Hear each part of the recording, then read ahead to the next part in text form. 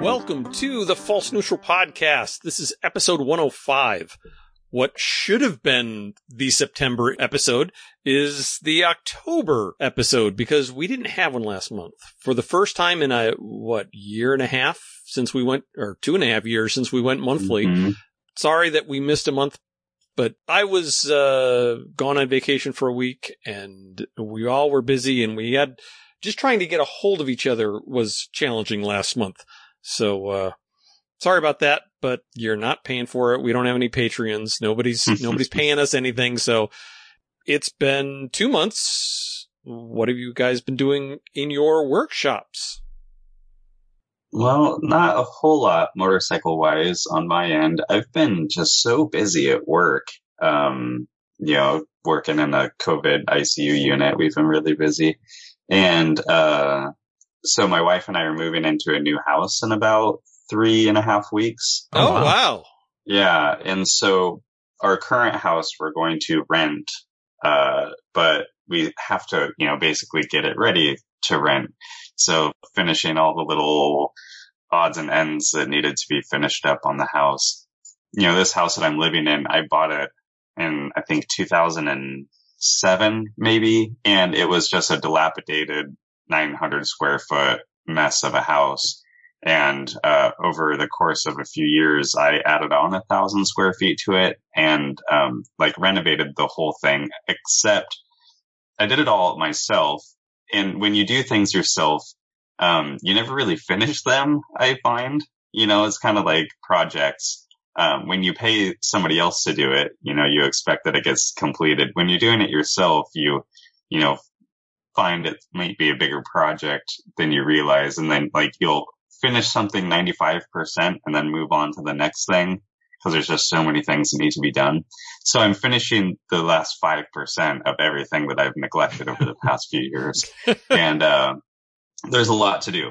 So I've been basically just nonstop working either, at my job or on this house, just so we can get it all ready. And it's about there. So, we'll be moving, October 28th and this house we'll put it up for rent here in, another month or two. But, I have this friend and he has gotten really into mini bikes and, he found this video on YouTube of a person that had, I think it might be like an XR100 or XR200 and put like a lawnmower style engine in it. And so he just became enthralled with this idea. So I was at Is that the one where there's a guy that took one and he put a Predator 212 from Harbor Freight in it and he takes it out on the trails and that's actually more impressive than I thought it was going to be. I'll have to link to it so people can watch it. Go to our Hooniverse. It really is. It's an amazingly good bike for something that's basically built out of the cheapest junk you can buy. Yeah. He sent me the video and I didn't even watch it because I was just like, this has to be the dumbest idea in the world. And finally, he convinced me to watch it and I was very surprised. It actually goes pretty darn good. So he has been sort of perseverating over this idea of building something like that. And I was at a friend's property here recently and the back of his property, he had this, it must be like a late 70s, early 80s KX125 motorcycle that was complete minus the engine. And just as a joke, I picked it up. I paid $50 for it, threw it in the back of my truck and brought it to my friend as a joke. And I was like, all right, here's your starting point. Well, that day he went and bought a Predator 212 engine and is getting it fit in there. And he's making his own version of one of these.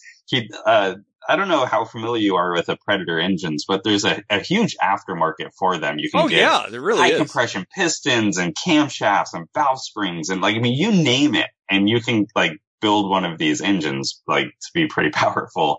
So he didn't go completely bonkers on it, but he did do like a high compression piston and some heavy duty valve springs and a few other things. And so is putting it in this old KX 125, which, you know, I don't know how well it'll work, but it'll be interesting when it's finished. So I'll find a picture of the motorcycle because it's kind of a mess. So there's that. And what was that, Pete? Oh, no, I was going to say, I'm sorry, I just pulled it up and I'm like, is it there's two of them in here. There's a 22 horsepower one and then the 6.5 horsepower one. And so it's the 6.5 horsepower one. Yeah. But you know, along the lines of mini bikes, so on Instagram, I follow a few like mini bike, pages. There's like Mini Bike Syndicate and a few other ones. And they just post pictures of people's mini bikes. And it seems generally that mini bikes are becoming like more and more popular now. And there's like a lot of really cool but simple mini bikes. And I've actually kind of gotten into this idea of like putting one together. And so I've been kind of thinking about that. There's this mini bike, and it's worth looking at. I don't know, I'll try and Google it. It's the name of the mini bike is El Chapo, and it's a little like kind of bobber style mini bike, and it's like the coolest thing in the world, I think. And the frame is really simple, and I thought about trying to like replicate it. El Chapo, the mini bike. It's a pretty hilarious looking little mini bike, and it's worth checking out if you just Google it. Although trying to find that mini bike with pictures of El Chapo Guzman and the search results, you'll have to sift through. But at any rate, so yeah, the whole mini bike thing I think is pretty interesting, and it seems like they're becoming a lot more popular. Just with people, you know, adults that like to ride them around their neighborhoods. But talking about the Predator powered Honda, there's also a video that I ran across when I was researching my CL125, and a guy had a 74 XL100 with a bad motor. So he put a 200cc motor out of an ATC 200S. Yeah. So it's a pull start with the auto clutch on it. Yeah. The guy like literally built it out of whatever junk he had in his yard. So it's kind of sketchy. But at the end, he's like doing donuts and riding it around, and he seemed really pleased with how it went. And I thought that would actually be kind of a cool little woods bike. Yeah. To have the auto clutch, the same thing that they have on the like CT70 and stuff like that, in a 200cc in that little tiny frame. Yeah. That would be actually a very cool thing. Well, I'm completely convinced that you can have 10 times more fun on a little motorcycle than you can a big motorcycle. And we've talked about this before. When you can ride something at 10/10ths, and it's not like you're out of control, you can, you know, actually do it. I think it's more fun than riding something to the best of your ability and you're only at maybe 3 or 4/10ths. I took my boys to a little riding trip a few months ago, and I took my Trail 70 there. And so I was riding some of the motocross trails, but on my Trail 70, and I had so much more fun than I do on my CRF 450. Oftentimes these, you know, mini bikes riding on trails, and, you know, it's actually a ton of fun. You know, I have a couple of friends that I ride with, and I think it would be more fun if we were all on mini bikes than we were on our motocross bikes. Ripping around together, you know, actually just being at 10/10ths, you know, but without that crazy fear of crashing. And yeah. If you go back and you look at like some of the motorcycle movies that were made back in the 70s, late 60s, early 70s, there were literally like racing classes for those. Oh yeah. The Taco mini, but yeah. Monkey bikes. Not even that. The no suspension, like what Coleman sells now, Right, or, right. the kind that you can buy at Tractor Supply. They actually had like desert racing classes for those, and they'd have a mile or two cross country track. Have you guys seen, have you heard of the Gambler 500? Yep. Yeah, so that's based over here where I'm at, like just outside of Portland is where the people that founded it are. But they have something similar, but with mini bikes. And it's like a desert 100-mile ride, but like strictly for pull start centrifugal clutch mini bikes. And it's just absolutely crazy. These people, a lot of them gather to do this, and they're all just on mini bikes, like basically desert racing them. And it's pretty wild. They do it over here in Oregon. I do know, like in the South, mini bike drag racing is actually pretty popular, and it is kind of a big thing where people build these all out custom. I will tell you something about the South. They will drag race. If they can drag race it and bet on it, doesn't matter what it, golf carts, mini bike. I mean, they will do it. Trust me. Eighth mile races down there. And it's just and like these mini bikes are ridiculously fast. Mm-hmm. And, the drag slicks on the back and stretched out, and they get really into it. And it's kind of a crazy show to watch. And speaking of mini bike drag racing, just before we started this podcast, I was looking around on YouTube and I came across this video, and I posted it in our comment section, but it's a YouTube video of a guy who travels to Thailand, and he covers some various like motorsports things. And the first thing that I watched of his were those little canal boats with the engines on a stick, Mm-hmm. Mm-hmm. But in Thailand, there's this whole kind of population of people that drag race those, but like some of them will have like 2JZ engines like on us, and these boats are doing like 130 miles an hour, and they're basically canoes with an engine on it. And it is just the most wild thing to watch. So that is definitely worth watching. But what I was watching before we started this podcast was they have these 150cc two-stroke motorcycles that they have in Thailand, and they modify them and drag race them. And these 150cc motorcycles, like the top class, they're doing 9-second quarter miles on them. I mean, they're like nitrous. Quarter miles? Yes. Yeah, these are like the underbone. Yeah.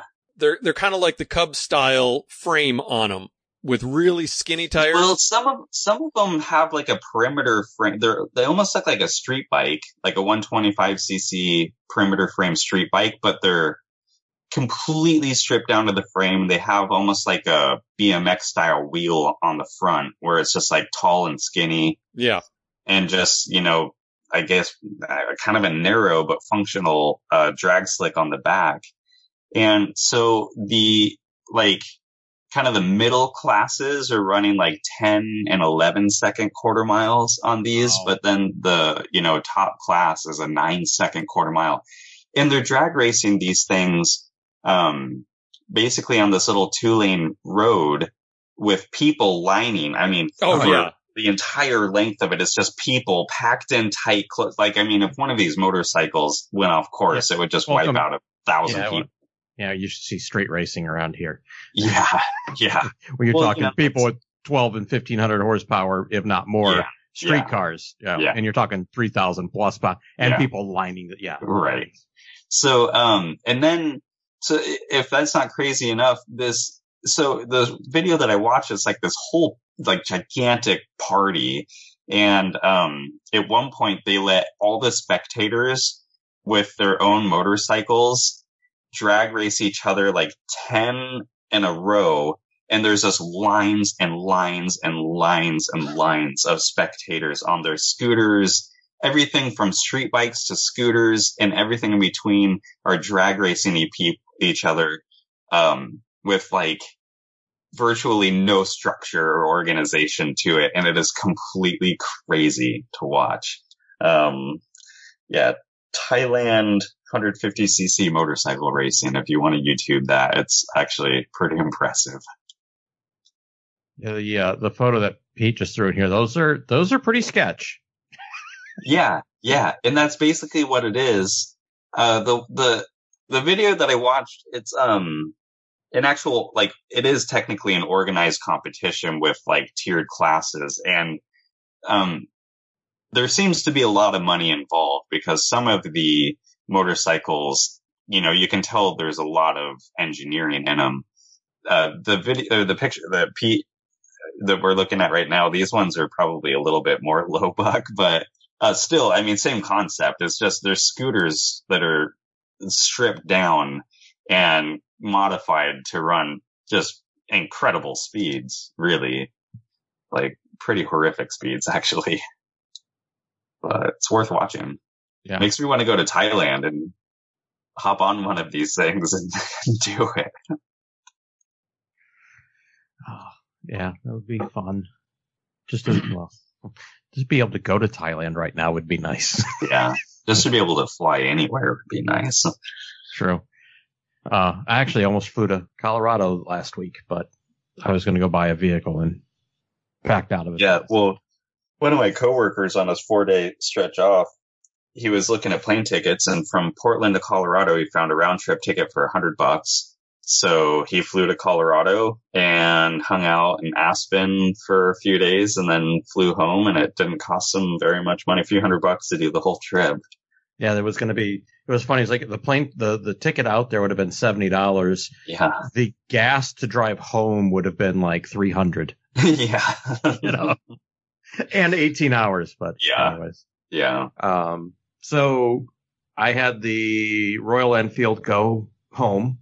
Yeah. Yeah, I know. I was pretty sad about that because I forget if we talked about this last time. Last time we talked, you had it, but your neck was in a lot of pain, and so you hadn't really like gotten the full experience yet. Yeah, I had gotten one good ride on it and a couple little short scoots, but I got two reasonable rides the last couple days I had it before they came to pick it up. They weren't anything special, but they were 45 minute hour to hour rides and kind of 2-lane road, mostly straight, but not a lot of traffic. So it was good. It was good, and got sent back, and my neck was starting to feel better. In fact, today was my last physical therapy for that. So, but I ended up sending it back. It was good. I ended up only putting like not even 300 miles on it, so which sucked, but whatever. Yeah. For the amount of time I had it. Wrote up the review of it. It's over on Hooniverse, so please go.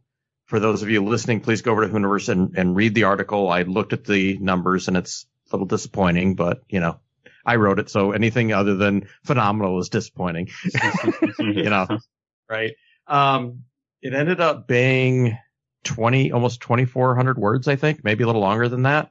So it's a longer article. Had a couple of people send me some feedback on it. Everyone thought it was reasonable, pretty good. So, and for a lot of the reasons we like motorcycling, I kind of talked about, and that was the thing with that bike for me, is it just made me remember of how much I miss having a street bike. Mm-hmm. And just I described it as, that's my meditation, right? Cause like you get on a bike for the first time in a long time and you're just like thinking about everything. But then when you start getting comfortable with the bike and tuned in and remember how to do everything, then everything just goes away, and it's just you, the bike, and kind of everything going around, and you're not thinking about it, but you're aware of it. Yeah. And it just all of a sudden your mind goes quiet, and I'm like, my God, have I missed this? Yeah. And I was trying to communicate that in the story. I don't know if I did that well or not, but I was like, so when it went back, I'm like, all of a sudden I got semi-motivated about my bike, and that lasted about a week. And then I was like, yeah. Like, I just need to go buy something, and, and just, that thing will just be what it is. So. What I like about the Royal Enfield, couple things. And first is that I love looking at it. It's, mm-hmm. I think, just a really, really good looking bike. But also, and I was talking to someone about this, and so at the time I had my FC1, which I have sold. And I was talking about selling my FC1 and getting something like a Royal Enfield. And one of my friends was like, why would you want something so slow, compared to the FC1? And like in my life, I'm always so busy. Everything's always going so fast. I was telling him that, something less powerful and just kind of more calm is like an opportunity to slow down, right? And actually just enjoy the ride and not always feel like you need to go fast or wheelie or feel the acceleration. Like sometimes you just want to go and not slow. Slow is not the right word. The motorcycle will do, you know, at a more relaxed pace. Yeah. It's not tempting you to do reckless things. And it's just an opportunity to just ride and enjoy the ride. And so that's the one thing about the Royal Enfield that I think is really special. A couple weekends ago, Sarah and I took off on our Spyders and just went out along the river road for about, I don't know, 80, 90 miles out and then back. And just, you know, got out of town, got away from traffic on little 2-lane rural roads. And we both came back and were like, why don't we do that more often? Just, you know, check out. You're not trying to get anywhere. You're not trying to make time. You're not even trying to see anything. There's a little tiny town out in the middle of nowhere. They have the world's largest Canada goose, which is this big fiberglass thing that's now, I mean, it's 40 years older than she remembered. And she's like, wow, it's looking pretty sad. But anyways, we went out to look at it because she's like, I haven't seen that since I was in high school. So that's what we did. It was just getting out, getting away. And it's one of those activities where you're never thinking, I would rather be doing X. You're just thinking about where you are. Mm-hmm. Yeah. The other thing I tried to communicate in that story is and kind of like what you're talking about, Garrett, a little bit, is the Royal Enfield is almost like it basically is a modern resto mod, right? Yeah. It's most of that. I mean, it's a modern bike, so it's got like good castings and everything like that. You don't have to worry about leaking, but it looks right out of 1965, but it has fuel injection and electronic ignition and good brakes. Yeah. Well, and electric start. Yeah, an electric start. Yeah, exactly. And so like all of the BS that you deal with in an old bike isn't there. It doesn't leak oil, you know, it starts every time. Yeah. And the thing that I love it is it reminds me so much of my Yamaha TX750, which I loved when it worked. Right. But I just spent so much time working on it and, you know, trying to adapt parts to it. And you get to a point in a motorcycle project that, you don't get to enjoy it or appreciate it because you're always working on it. And I feel like the Royal Enfield, you have that look, you know, of a traditional, you know, 60s kind of 70s motorcycle. But yeah, like you said, the modern, comforts and amenities that make it where you can just ride it and you don't have to work on it. You don't have to fix it. And it's $6,000, right? I mean, and some would say, well, yeah, but you could buy a used bike, a better bike for $6,000 used. I'm like, you could. But you can also buy a brand new one. Right? And darn not good worry warranty. about it. Yeah. The used one's probably going to be carbureted. So you're going to have to immediately start messing around with the carburetors because it's probably sat in somebody's garage for a couple years. And exactly, you buy a used one, and it's going to need something probably. Yep. If it's your TX750 all over again. Yeah, and then you're working on a motorcycle, and if all you want to do is simply buy it, put fuel in it, and enjoy it, I can't really imagine a better value. You know, and then I wrote that and put it out there, and about a week or two later, Matt Farah had a video review of basically the exact same bike. I looked at the license plate just to make sure they hadn't shipped mine out to him, right? And it was a different bike. But I bet you he agreed with about 85% of what I wrote. I'm like, okay, well, you know, I'm not out on left field. And yeah, like I said, it's an awesome second bike. Or if you want to get back into motorcycling for the first time in a long time, it's a super easy bike to just jump on and go ride. It's non-threatening. It's super simple. And like, even if you're an experienced rider, I think like what we're talking about, like you just want something to just start up, ride, go ride, relax, kind of easy pace. Yeah. For all those people, it's like a perfect bike. So I was really impressed with it. On highway speeds, like 60 miles an hour, do you feel like you're having to work the bike or does it just, you know? At 60, no. At 70, starting to. At 80, depending on wind direction, absolutely. Okay. So 80 miles an hour into the wind, a little rough. So 80 miles an hour with the wind at your back, it's not so bad. Okay. Crosswind was actually, it was spectacular in a crosswind. It was like one time I was riding on the highway, there was a good 15 to 20 mile an hour crosswind, and wasn't getting moved around, didn't get buffeted by cars or anything. So it was, yeah. So if you were going to do 60 or 70 miles down the highway, it wouldn't feel tiring to do, or would it? As long as you kept it at 70 or under, I think you'd be fine. Okay. But it is, I think that's one of the things I said, that bike's sweet spot is sort of 35, 40 miles an hour to about 70. Yeah. And sort of, tack wise, you're talking, so at 80 miles an hour, 6 gear, I think was about 5,300 RPM. Yeah. So, and the red line on it, it's like 72. So you're zinging it a little bit. But as you're riding on a back road or a 2-lane road, from kind of like $4,000 to $7,000, you just keep it in that spot, and it's got a nice meaty torque band for what it is, and it just sounds good. That's another thing. You buy that bike and you really don't need to put an aftermarket exhaust on it, because I think it sounds really good as is. I mean, Yeah. it could have more bark, sure, but it's good enough. So, yeah. So, but I mean, I'm sure you could buy, like, if you'd plan on doing a highway ride, I'm sure you could buy like a fly screen or something for it and just, help yourself out a little bit. So, Yeah. When you were talking about feedback, every once in a while I search for False Neutral Podcast and just Google it and see if anybody's talking about us. And it's on a bike forum that I'm not normally on, but I have an account for. I forget what the subject was, but they said, they talked about that one time on the False Neutral Podcast. And like 4 or 5 messages down, this guy goes, False Neutral. Yeah, I used to listen to that when it was good. And so I emailed the guy and I said, hey, tell me what made it good and what makes it not good now. I'm one of the hosts. And he was like, oh, I'm really sorry. I'm like, no. I'm really curious about what you have to say. To sum up what this guy told me was, a podcast has value if either the host is a celebrity or the host is interviewing a celebrity, or the podcast is about a celebrity, or I guess you could say about something noteworthy or famous, or, something you have some connection to outside the podcast. If we're talking about new bikes, he really liked that because that's something he already knows about. But when we're just talking about each other and he was like, I'm not going to tune in to listen to you guys talk about what you guys are doing.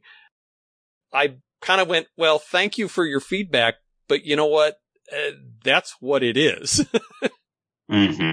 Yeah, we've had some guests on that were noteworthy, but no, we're not famous, and we're not going to have a guest every time, and it's going to be us talking about our stuff. So, Yeah. Because that's what we enjoy talking about. So, Pete, you've made some progress on Bultockenstein. Yes, I have. There was a weekend, I don't know, 4 or 5 weekends ago. I was just so discouraged. If I could part it out without having to do all the work of parting it out, I probably would have given up. I was telling my wife, this is it. I was struggling with trying to get my shifter linkage to work. I have splined ends on either end of a shaft, and I tried to put it together by boring them, tapping them, putting a bolt through them, and upshifting or downshifting one way or the other. You'd always break the threads loose somewhere.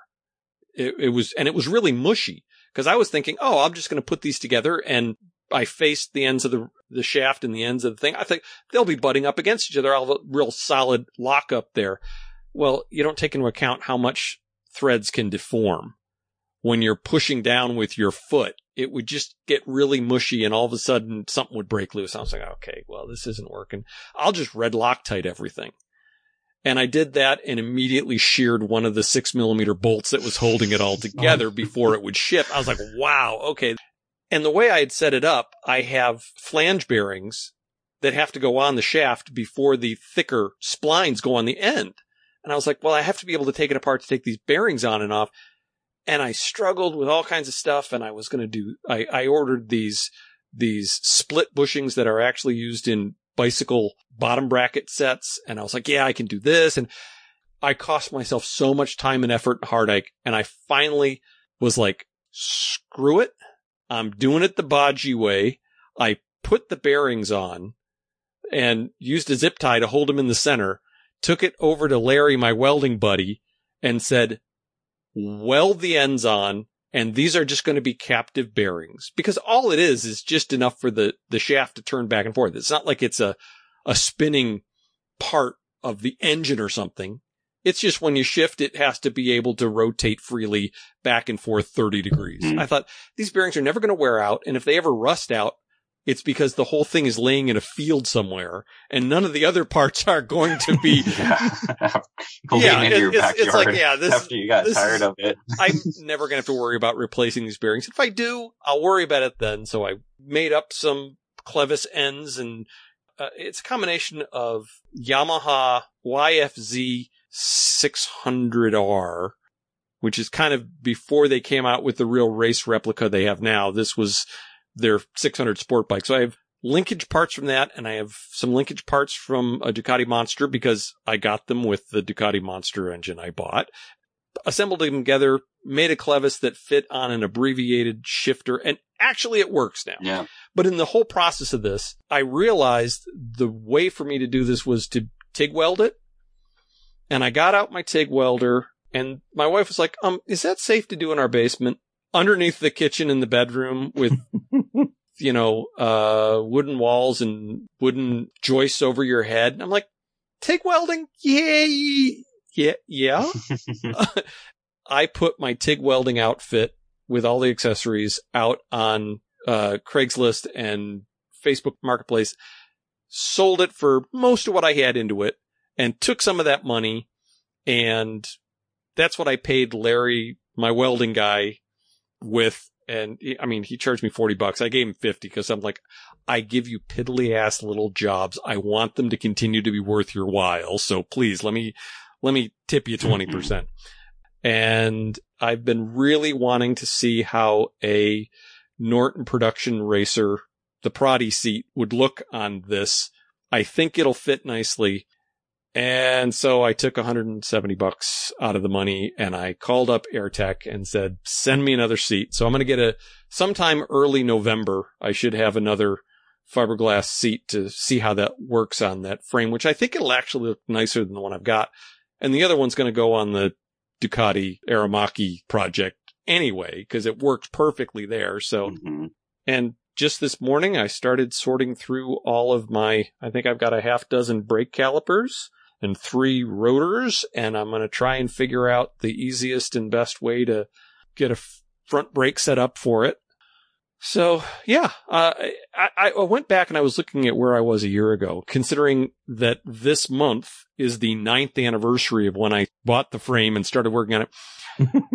But there was like probably 3 years in there that I didn't work on it at all. There were 2 years that I was working on the 125, and this sat in a corner with a sheet over it. So I went back to look how much progress I've made in the last year. And I'm like, okay, wow, I've really been much better about getting stuff done in a timely manner. So I don't feel too bad about it.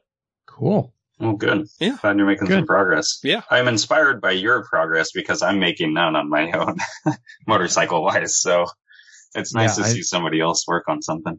I have, other than polishing some metal and honing the cylinder, I really have made no progress on my bike in a year. So, yeah. I try to do something every weekday morning before I go to work, wake up a little early and go down and do something, even if it's 20 minutes, even if it's like, sorting nuts and bolts and figuring out what's going to go in where. Yeah. Do a little something.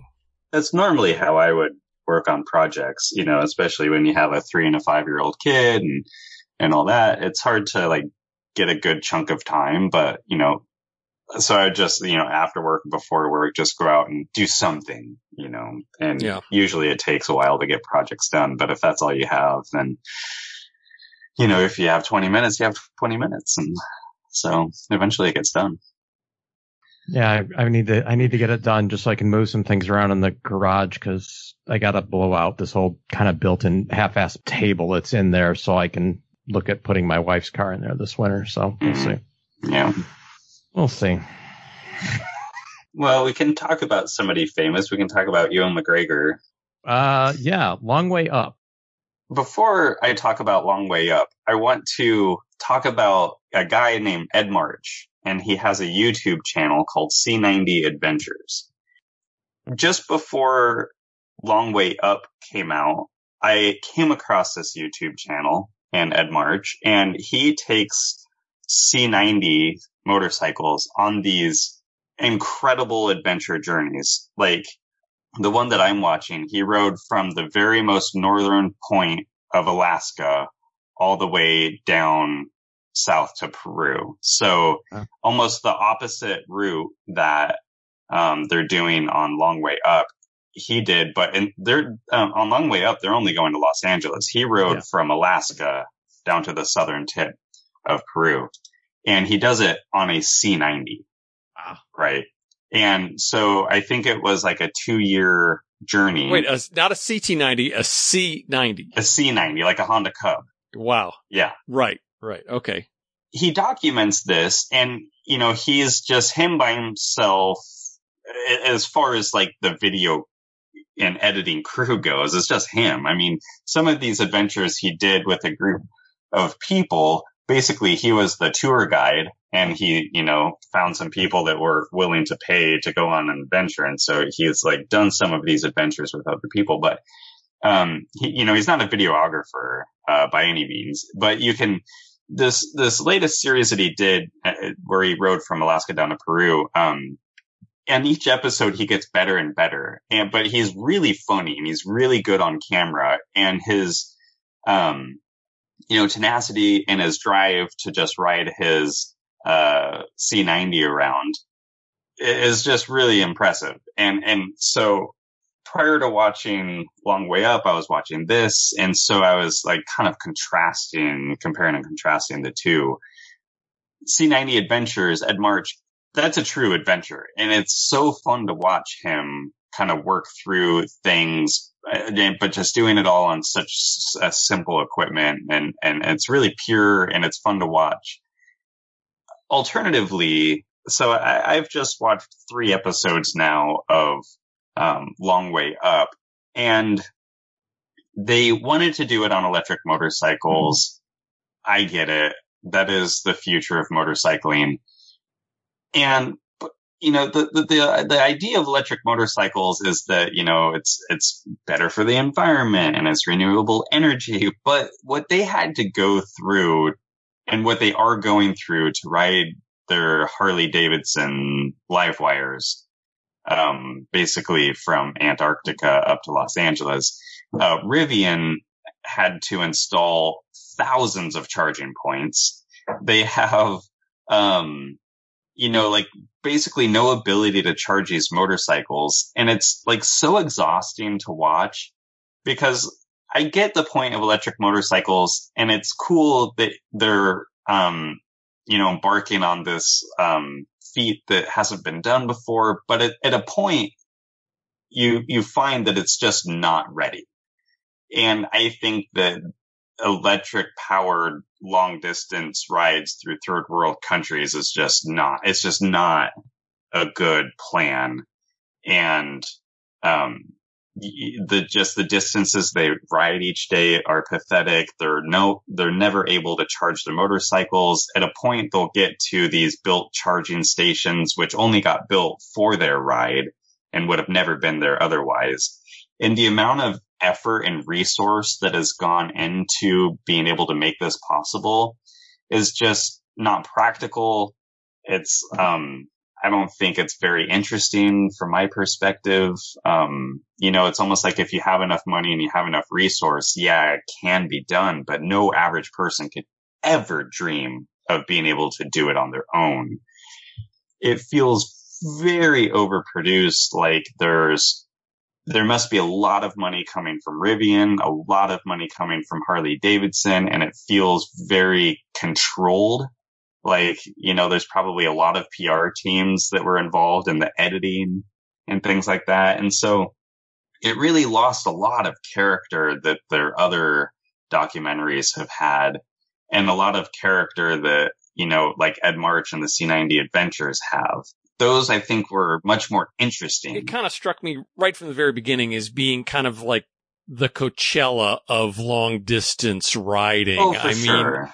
They have teams of people. They have an office in London, an office in the US, and they have these teams of people, and everything's really dramatized too. Like it cracks me up because before they set off on their ride, Ewan will be in his bed. It's 2 a.m. and he can't sleep, and he's just, wondering if it can be done. He's recording himself like a selfie video, and it's just like, I'm concerned about this and I can't sleep. But there's teams of people that are working on these problems. And it's like, they dramatize it so much. When you watch Ed March in C90 Adventures, he's just having a blast the entire time.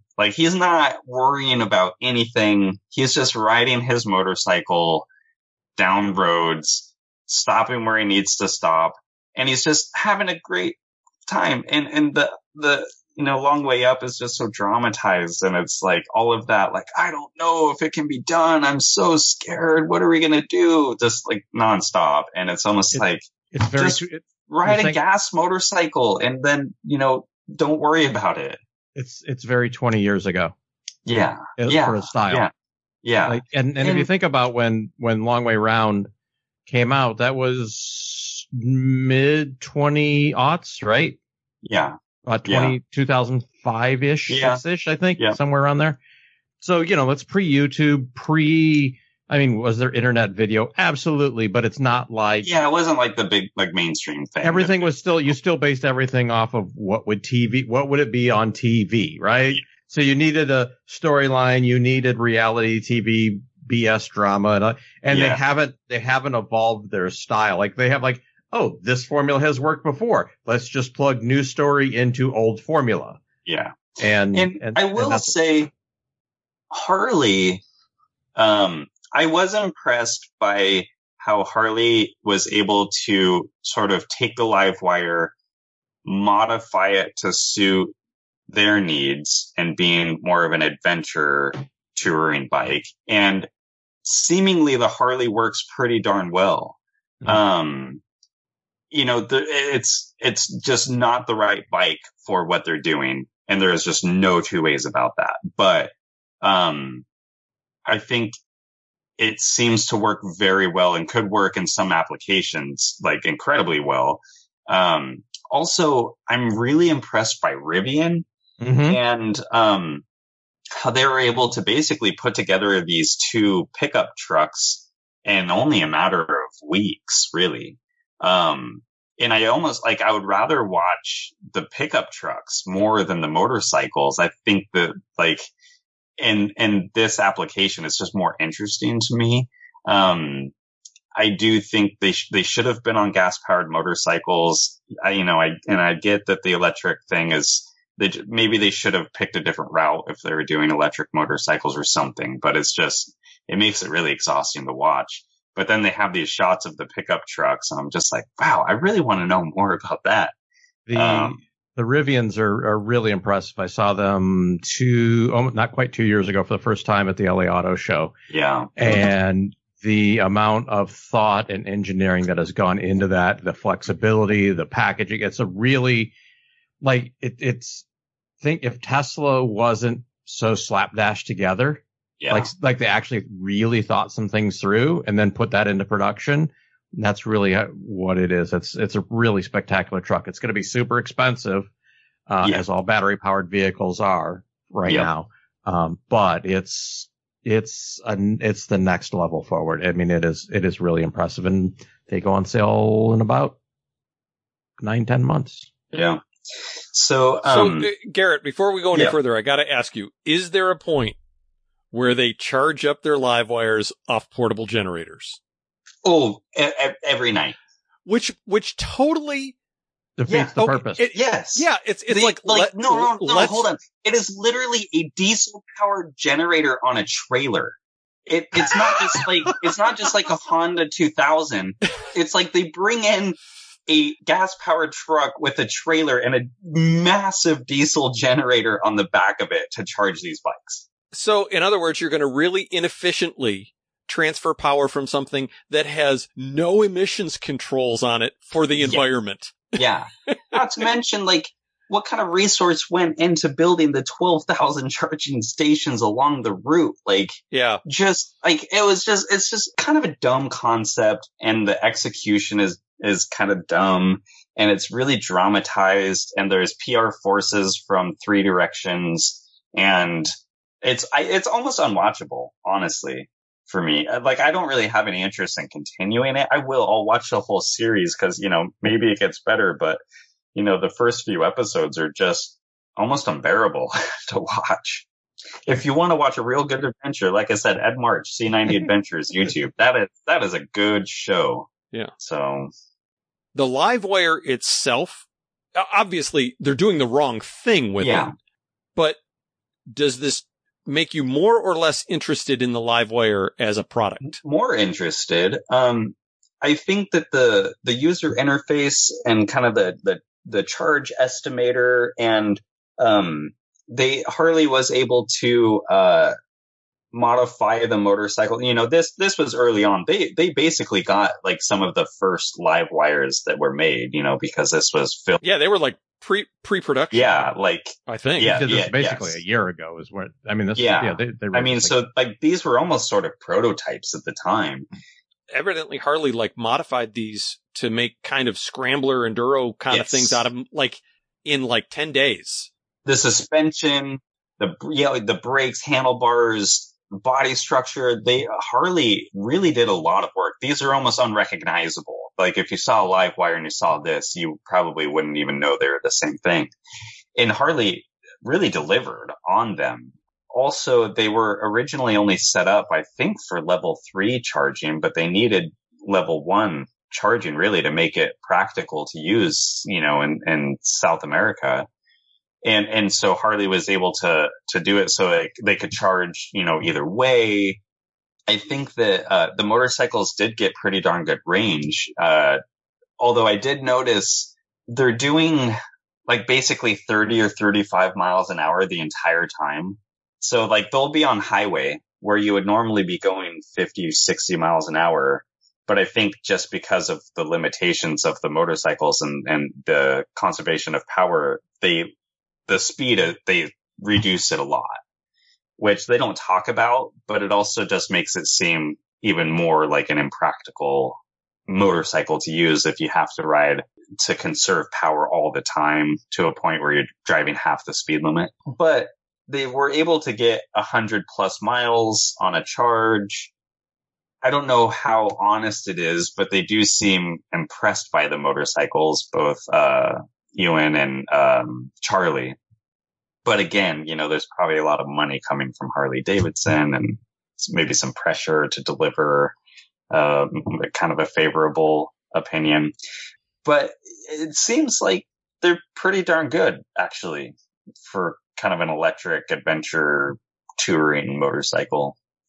Not practical, perhaps, in South America, but maybe in the US, where you can actually charge it different places. So I have to say, we've talked about this before, but I have not heard anybody say anything critical about the Livewire as a riding experience. Yeah. It's expensive and it has not enough range, but other than that, I mean, most of the feedback I've gotten is they handle really well. They're really nicely built. Yeah. If there was a Tesla, like if Tesla made this bike, the identical bike, the Livewire, but call it a Tesla, I'm sure it would be sold out everywhere. And everybody would want one because it's Tesla. But Harley, they did the right thing by sort of, advancing this technology and producing a motorcycle and electric motorcycles. Like I said, at some point they will be the future, but it's with that Harley name. Will Harley be around for that future is the question. Not in their current state. The Harley has value as a brand, but at a point, how long can you take losses? And the Livewire is the right motorcycle. Harley is just the wrong brand. And I have to say, there's been a lot of talk from a lot of people of, hey, is Harley going under? And I've been like, no way. This is, you're overblowing. Yeah. When I found out that they pulled out of the Indian market, so just a week ago, they announced that they're getting out of the Indian market. Indian market is one of the healthiest motorcycle markets in the world. And the fact that they're pulling out tells me they bombed. Yeah. Yeah. I think that they announced also they were, no longer going to produce they had all of those models that they were, preparing to produce, like the kind of Street Fighter-y looking motorcycle, and then the adventure bike. And I guess that they are no longer going to be producing those. The Pan American's still going to come out next year. It is. The Street Fighter is delayed at least a year. Yeah. They haven't canceled it completely, but they've said we can't do everything at once. But a lot of their other electric initiatives, I think, are on semi-permanent ignore. Yeah. But as of 2021, no Sportsters in Europe and no streets in Europe because they don't pass Euro 5. Mm-hmm. They've completely pulled out of the Indian market, which is what they designed and built the streets to break into. Yeah. They were designed, engineered in India for Indian riders. They built a factory, and now they're pulling the plug on the factory, and not just pulling the plug, but they are completely pulling themselves out of that market for any motorcycles. I'm thinking, oh, you guys are in trouble. You are in much worse trouble than I thought you were. And my question is, if most of the components are manufactured in India, is it going to be cost efficient for them to continue to assemble streets in the United States? I wouldn't be surprised if the streets go away next year in the United States and they discontinue them altogether. They haven't announced that yet. My conjecture is if they're not selling them in India where all the components are being manufactured and they're not selling them in Europe, the chances of them selling them profitably in North America is got to be pretty slim regardless. And I don't think they're that popular here anyways. I mean, they've got kind of I think I've seen one ever. It's almost as if Harley needs to come up with a second brand for their electric stuff. Yeah. Just because I don't see the traditional Harley rider being interested. I think we talked about this a year or two ago. And there is brand equity in the name, like you were talking about, but that doesn't really transfer to or translate to the people who would be interested in an electric motorcycle. Yeah. Unfortunately, I don't think the name Buell would work anymore. No. But I mean, but that would have been the perfect brand to do it with, because Buell was always this weird, quirky thing, right? Yeah, kind of a boutique. Yeah, exactly. So that would have been the perfect thing to do it with, but. Well, and what did they bought? I don't know what. Yeah, that was a weird deal. By the name, call them Bramos. I mean, at least people understand what they're getting. I think that's some of the problem is when you talk about a Harley that's not a, Harley Fat Bob Ultra Highway Glide. Yeah. People are confused. They're like, is it really a Harley? What's a Harley supposed to be? How's it supposed to feel? If it doesn't go potato, is it, why would I want it? So. Mm-hmm. I think, I don't think Harley is going to really be able to sustain themselves, especially with that offering. So we'll see. Oh, Harley. Well, should we wrap it up for this month? I suppose so. Good. Well, we'll be back again next month, unless the world falls apart between now and then, which is very possible. Yeah, distinct possibility. Yeah. There's this thing called the election coming up in the next 30 days. Yeah, and Trump has coronavirus, so we'll see. Yeah. Yeah, I was on the way home. I was listening to some old Jefferson Airplane songs, and one of them. The lyrics are, "It's a wild time. I'm doing things that haven't got a name yet." It's like, yeah. Yeah, we're pretty much there. So, Well, we will see you all next month, and thanks guys for getting together, and keep working in your shops, and we'll hopefully have more updates next month. Sounds great. Bye-bye.